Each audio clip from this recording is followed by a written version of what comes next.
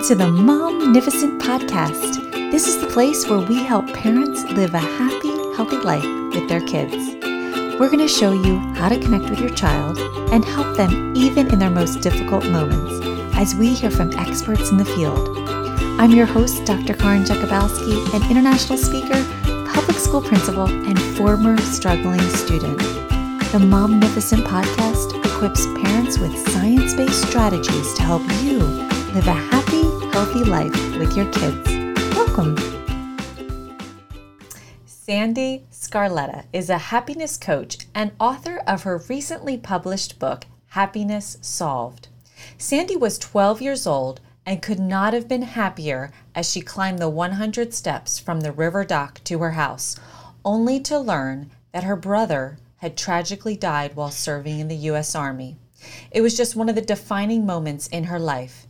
Maybe you've dealt with a recent loss or know someone who struggles with an addiction. Sandy's story will encourage and inspire you.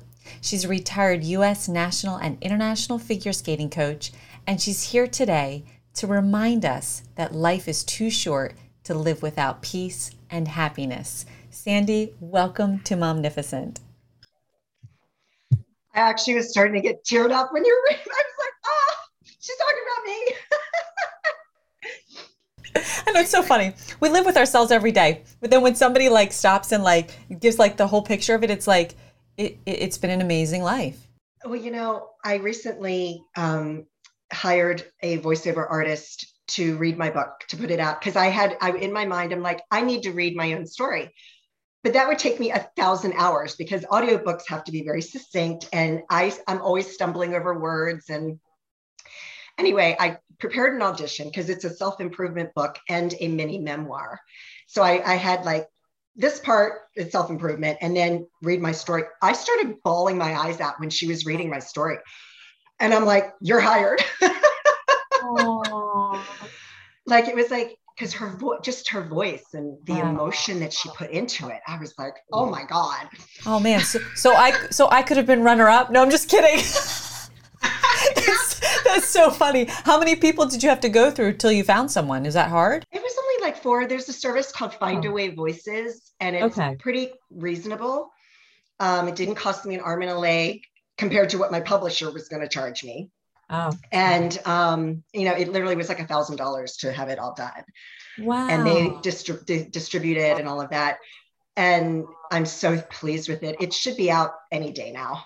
And it's going to be on Audible, right? On Audible. Or yes. It's there's 47 different channels where you can find audiobooks, as a matter of fact. Really? I had no idea. I didn't know either. But so many people I know listen to books. Exactly. Yeah. Exactly. I mean, I just interviewed someone who wrote a 600-page book, and I'm telling my husband, this is incredible. And he's like, is it on Audible? And I'm like, no. He's like, how am I ever going to read it? And I'm like, he's so used to listening. So yeah. Sandy, where are you enjoying Momnificent from today? I am in Ashburn, Virginia. We're west of DC. Yeah, Virginia. Well, hopefully you have milder weather than we do in Delaware here. It's kind of warm. Oh, you're in Delaware. What part of Delaware? An hour and a half from the beaches. Okay. Just south of Wilmington. I don't know. I mean, so small. You blink and you're through the state. My sister lives outside of Middleton, Delaware. Middletown? Middletown, yeah. Oh, that's 20 minutes from me. Yeah. Oh, yeah. That's sweet. All right. So, Sandy, what's one thing that you've done recently that maybe you have or haven't done in a while that just brings you joy? Well, probably just because it was last weekend, my son, who is now 21, can't believe it. It flew by. He's in a fraternity and it was Parents' Weekend and he goes to the University of Louisville. Sorry, people. Louisville. It's I refuse to say Baltimore. I say Baltimore, right? Right. So just spending the day with him, tailgating, and he literally had his arm around me the whole day, just introducing me to people. And it was I just felt so special. And it was just, Oh, now I have the chills. Oh my gosh, that's so wonderful. Sweet. That is so Wonderful. sweet. They're so close to you, and then they don't want you, and then they don't, never talk to you, and then this moment, and that's just like you just like capture 'em, right? Just I have a so totally good. different experience with my son, Oh, and he's my only child. He was my miracle baby. I was told I would never have children, and lo and behold, like the day that my ex and I agreed to separate, I found out I was pregnant, and we stayed married for 10 more years. But my son and I have this connection that is just so beautiful. He's always hugged me, tells me he loves me in front of his friends. There was never a point where he hasn't done that. that's so sweet, And he's just, it was hard. I mean, I bawled my eyes out for hours when I dropped him off at college. right? Yeah, How many hours away is he? it's 9 hours By car? by car. Oh, yeah, that's So I generally, the hard. flights are, there's a direct flight out of Dulles International Airport, and it's not that expensive. So it's doable. Yeah, yeah, that's true. Oh, wow. So, Sandy, let's go back a little bit to can you share with us first what was life like for you growing up as a child? It was at times very tumultuous. My biological father died when I was 18 months old, and my mother was 26 as a widow with four children. And I don't remember any of that. He was physically abusive to my mother and my brothers and my two older brothers and my older sister. I don't remember any of that. But what I do know was after he died, I would run up to men asking them if they were my daddy. So Oh my God. do I have daddy issues? I don't think so, but so then that's when we moved to Baltimore, Maryland, and my mom married my stepfather. He was my father for 47 years. I always consider him my father. Are we having a bad connection? Does it sound all right to you? Your voice went down for like 1 second, but it's fine now. Okay, because I have other headphones. If we need to switch, just let me know. It's fine. So it was just, he was a strict Catholic. So it was a very strict upbringing. He crossed the line a couple of times with discipline in physical, the way he disciplined me. And, but, I mean, you don't realize all of that when you're a kid. All of this stuff comes up as an adult. But I mean, it was, until the day I found out that my brother died, it was pretty good. You know, it was And pretty good. can you take us back to that day? I think you were not at home, right? The day you found out about your brother's death. Can you just tell us what happened that day and just take us through that little story of the day? Yeah. So my mom and dad decided to renew their wedding vows. My mom converted to Catholicism. They had been married in a courthouse or whatever. So they had another ceremony in the Catholic Church and decided to go away for a second honeymoon. So I was staying with a girlfriend. We lived outside of Annapolis, Maryland on the Severn River. And at that particular weekend, we were at her family's cottage home that was also on the river. The phone rang. Her mom asked me to answer it. I did. I didn't know who it was. And she immediately got all serious and asked her son to take me home by boat because it was quicker. And so we're on the boat ride, and I was like, it's probably my grandfather died because he was aging, and when you have somebody in their 80s, maybe close to 90, I was like, so we get to the house. There's 100 steps that go from the river dock up to the house, and so we're running up those stairs. And I think because I was an athlete, that was like my happy place was running. It was such a challenge, and I would always hear the Rocky music, and we're running up and we're laughing, and it felt so good. And then my father greeted me at the door, told her to leave. And that's when he told me that my brother had fallen out of a third-story window while serving in the US Army in Germany. And so it was just like my whole world came crashing down. My older brother, Randy, had a blank stare on his face. My mom was just inconsolable.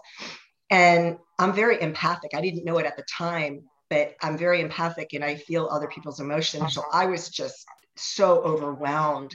But what happened over the next few years was that, my mom was in a depression. And so I kind of raised myself in a lot of ways. I mean, she did the best she could, she did the best she could. And this was in 1978. We didn't go to therapy.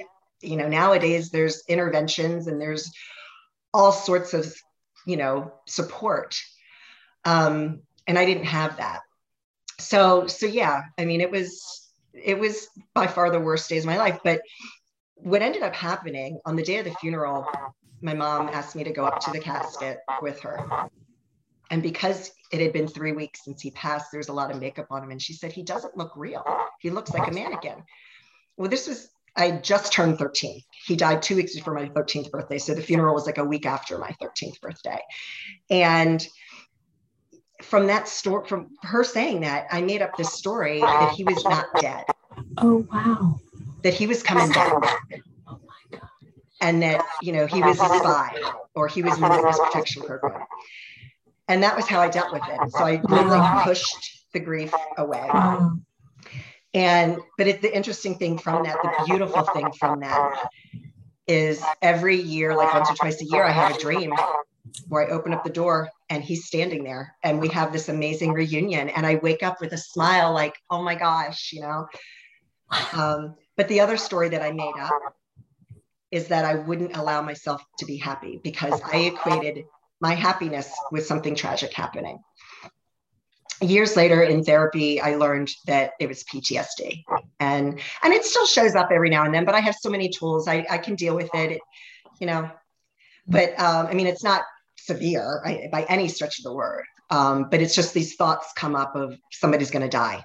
And I have to talk myself off the ledge, Wow. But so yeah, you got to deal with that stuff. So so now I'm gonna probably skip around a little bit in your life, but how did you, when did you, so you're known as a happiness coach, but what changed so that you were actually able to walk into this part of your life that was, different than what you were dealing with? In my early 20s, I had a very weak moment and was out with some friends, and they put some cocaine out in front of me, and it had been put in front of me multiple times. And I was like, no way. My brother, part of the reason why he fell out of a window was because he was on so many different types of drugs. So I was like, I am never using drugs. And I had experimented with marijuana, didn't like it, but that was it. And so I just kept using cocaine because it took me to a place where I felt amazing. And that's the powerful thing about cocaine and the worst thing about it.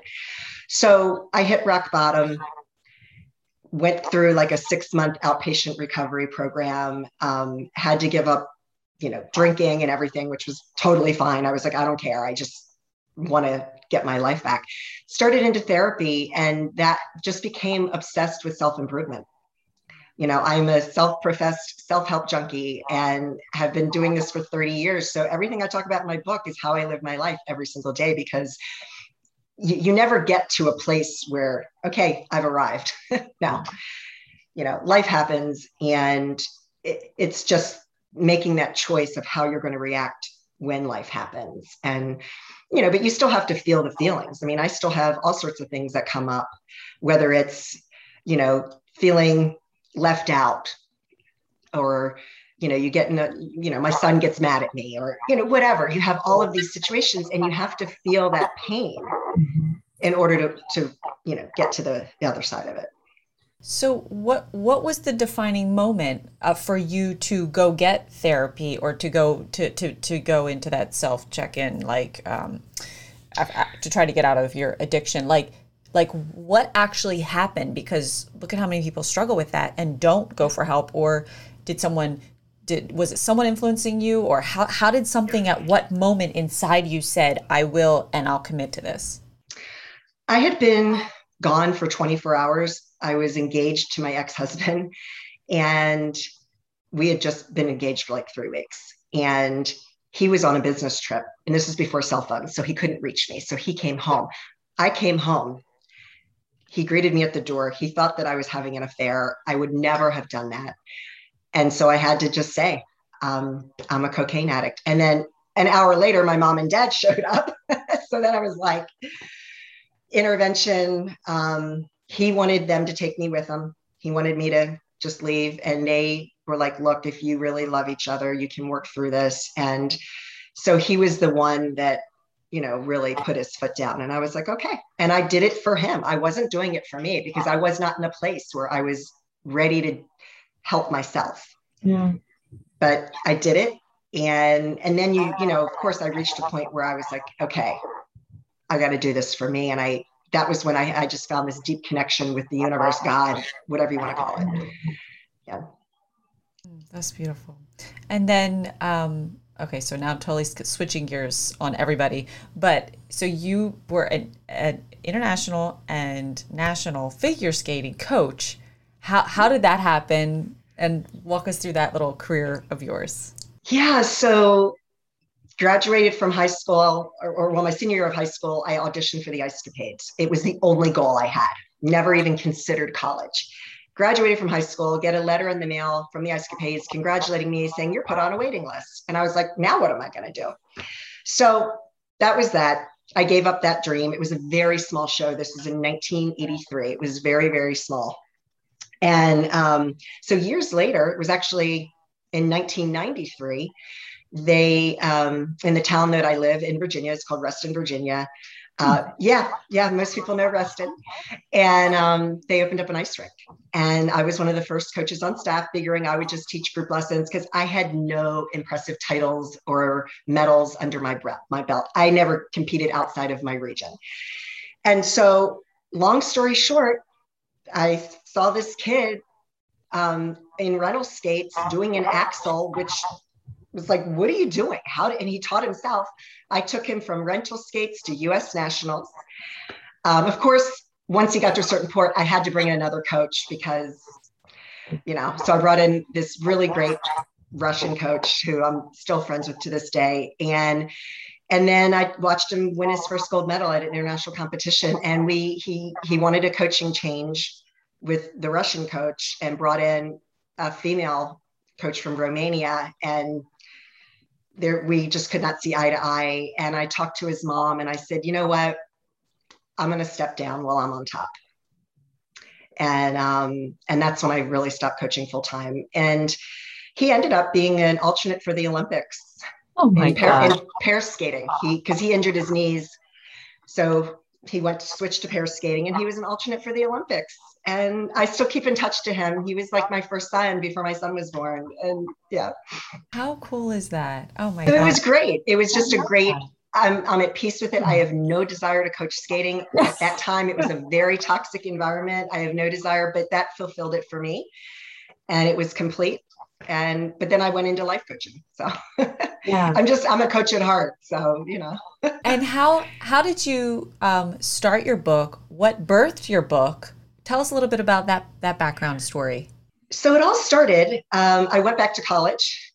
I graduated 35 years after I, graduated from high school, which was 2019. And it was actually a project in a business class. And that was when I started writing it. It was 2014. It was just this project and I came up with this whole idea. But then after I dropped my son off at college in August of 2019, it was like the floodgates opened up and I wrote the introduction in August of 2019 saying we are at a crossroads in humanity and we have to change because if we keep, and this is the weird part, I put something like, if we keep all of this hatred, it is going to spread like a virus, like something like that. Like it was like, yeah. Oh my gosh, I have the chills. Yeah. And I finished it in January of 2020. Like before the pandemic. Right when it was, yeah. And so it's just kind of like, Wow. But I knew back in 2014 that we have a serious problem in the world. And I really believe it stems from people, they don't love themselves. And if you don't love yourself, you cannot love another person. And that is why people are so mean to one another. And I'm not a psychologist, but the simple thing is you're projecting your own self-loathing onto other people. And hurt people hurt people. Well, people are a mirror for us. They're a mirror. God, that is like the most crazy reality. When you really let that sink in, it is like a little scary. When somebody is irritating you, they are putting a mirror up right in front of your face. And it's hard to look at. But it's the truth. So what's a first step? First, I mean, I know there's like a million steps to take, but with anybody listening right now and what you just said, what would be like a first step you would coach us in to help us in this situation? Well, you have to feel the feelings because they're real. and you validate them, and you don't push them aside. You validate those feelings because they are real. And then you have to practice. In practicing self-love, the only way to do that is through self-forgiveness. You forgive the other person. You forgive yourself. Always forgive yourself. Like that thing, it says, don't let the sun go down when you're like holding things against people. Like, let it go. Like, it's not healthy for us. It's literally going to create a disease at some point in your body, somewhere in your life, and it's not worth it. You are so much more than that. And to add to that, gratitude. Oh, that's a big one. It's a big one. It is the quickest way to shift from negative emotion to positive emotion. It's a very high energy level word. And when I say energy, I'm talking about, the magnetic field that surrounds us. When somebody walks in the room and they're angry, you know it immediately. Maybe because of the facial expressions, but what's really happening is you're feeling it. You can feel it if you pay attention. Same is true when somebody's happy and walks into the room. You can feel it. Yeah. What it reminds me of something somebody said to me a little while ago. Your thoughts have energy, and whatever thought you're thinking, energy goes with it. So either you can have awesome energy, or it's going to be completely zapping and draining everything out of you, no matter what you're thinking. I was like, wow, just reminded me of that when you said it. So can you share with us one or two practices, which you probably already are telling it to us now, or tell us another practice in your book that if someone hasn't gotten their hands on your book yet, maybe just listening to this can be one little takeaway they can take in this 30 minutes with them today. Yes, absolutely. What people don't realize is most of the time we are causing ourselves to be unhappy. So pay attention to your thoughts. If you find yourself criticizing yourself, switch it to a positive thought. If you find yourself judging another person, comparing yourself to another person, those are all things that are causing us to be unhappy. And so it's really, it's all about paying attention to your thoughts. Those thoughts are powerful. You just said it yourself. We are so hard on ourselves, and we need to just love yourself, give yourself a hug, practice that self-forgiveness, and accepting who you are is another big thing, is the acceptance. Because while I may not like how my legs are aging, they're not the nice figure skating legs they used to be. But these legs, I'm so grateful for. I have to accept them the way they are. I can't wear short skirts anymore. It doesn't look good. And that's okay. But these legs, made me, an international, U.S. national and international figure skating coach. I have a gold medal in ice dancing. I crossed the finish line in the Marine Corps Marathon. Like, these legs have done so much for me. So be grateful for who you are. Yeah, we may have a little bit of flab here, but this belly, I have had so many great laughs with this belly. I had my son, I went from like 125 pounds to 196 pounds. They're like, you may have a high risk pregnancy. You need to stop exercising and gain weight. I'm like, so I did. I gained 70 pounds. So just be grateful and accept who you are and all of your wrinkles. And, it's just part of loving yourself. Acceptance. That's so beautiful. Yes. And it's such a good reminder. And it makes me think of how if you can't stop and come to that point where you do love yourself, you can't be open and in that space to really accept others for who they are and just let them be them without judgment. Oh, that's huge. But what a beautiful place to live. And everybody wants someone to make them feel recognized, needed, wanted. They have a place. Like, we all want that at our core. So if we can get to that place to accept us and where and who we are at, what a beautiful environment with whoever you interact with when they feel that from you, because you will create that for both of you. But a disclaimer here is I'm not perfect. I get angry. I'm a hothead. I can be, and it's lessened over the years. There's times where I catch myself judging other people and I'm like, okay, stop. But what I do is I switch it. I switch that thought, and I don't judge that person for what they're wearing. I then say, oh my gosh, she looks beautiful. I'm not perfect. None of this stuff will be mastered. It is something you have to practice on a daily basis and just you're not a robot. Right. The only way to flatline is to be on top of a mountain and meditate all day, right?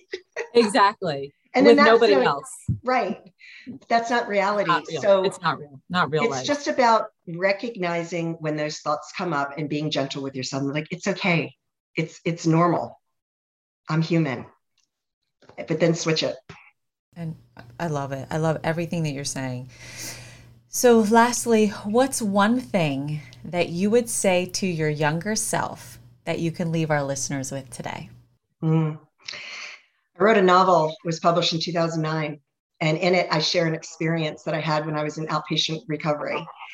And I talk about this. It's a big theme of this novel, which is not available for purchase anymore. But spoiler alert, I am finishing it. I have the second book finished, going to finish the third book, put them all together and republish it.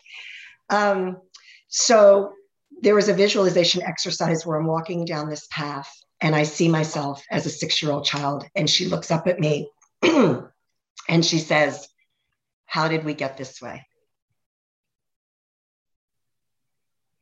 So think about that one, because I believe that the second book was actually called Beginning to Remember. I believe that we all have that within us, that innocence that we felt as a younger child, and then the world gets to us and brings us down. And we're all beginning to remember who we truly are. Yeah. And we can all have that innocence that we had as a child. That's so beautiful. Thank you. Thank you for sharing that. And Sandy, how can someone find and follow you? On Facebook and Instagram, excuse me, allergies, at Coach Sandy Scarlatta. And my website is sandyscarlatta.com. My email is sandy@sandyscarlatta.com. Well, Sandy, you are a beautiful person. And thank you. Thank you for sharing your stories with us today. It has inspired me, and you just make me smile. So thanks for being you, and continue being you, because you are touching so many people's lives. And there's so many of us who need to be reminded of the message that you are carrying and sharing. And thanks for being so vulnerable and open. And I wish you all the best. Thank you, Karen. Thank you. It's been an honor and a privilege to be here today. Well, that's all we've got for this episode of the Momnificent Podcast. If you enjoyed this episode, I would be honored if you would subscribe and rate if you really liked it. I know wherever you're listening right now, it might not be the best time to leave a comment, but feel free to leave a question, a review, or a comment at any time. And until next time, remember, don't worry, be happy.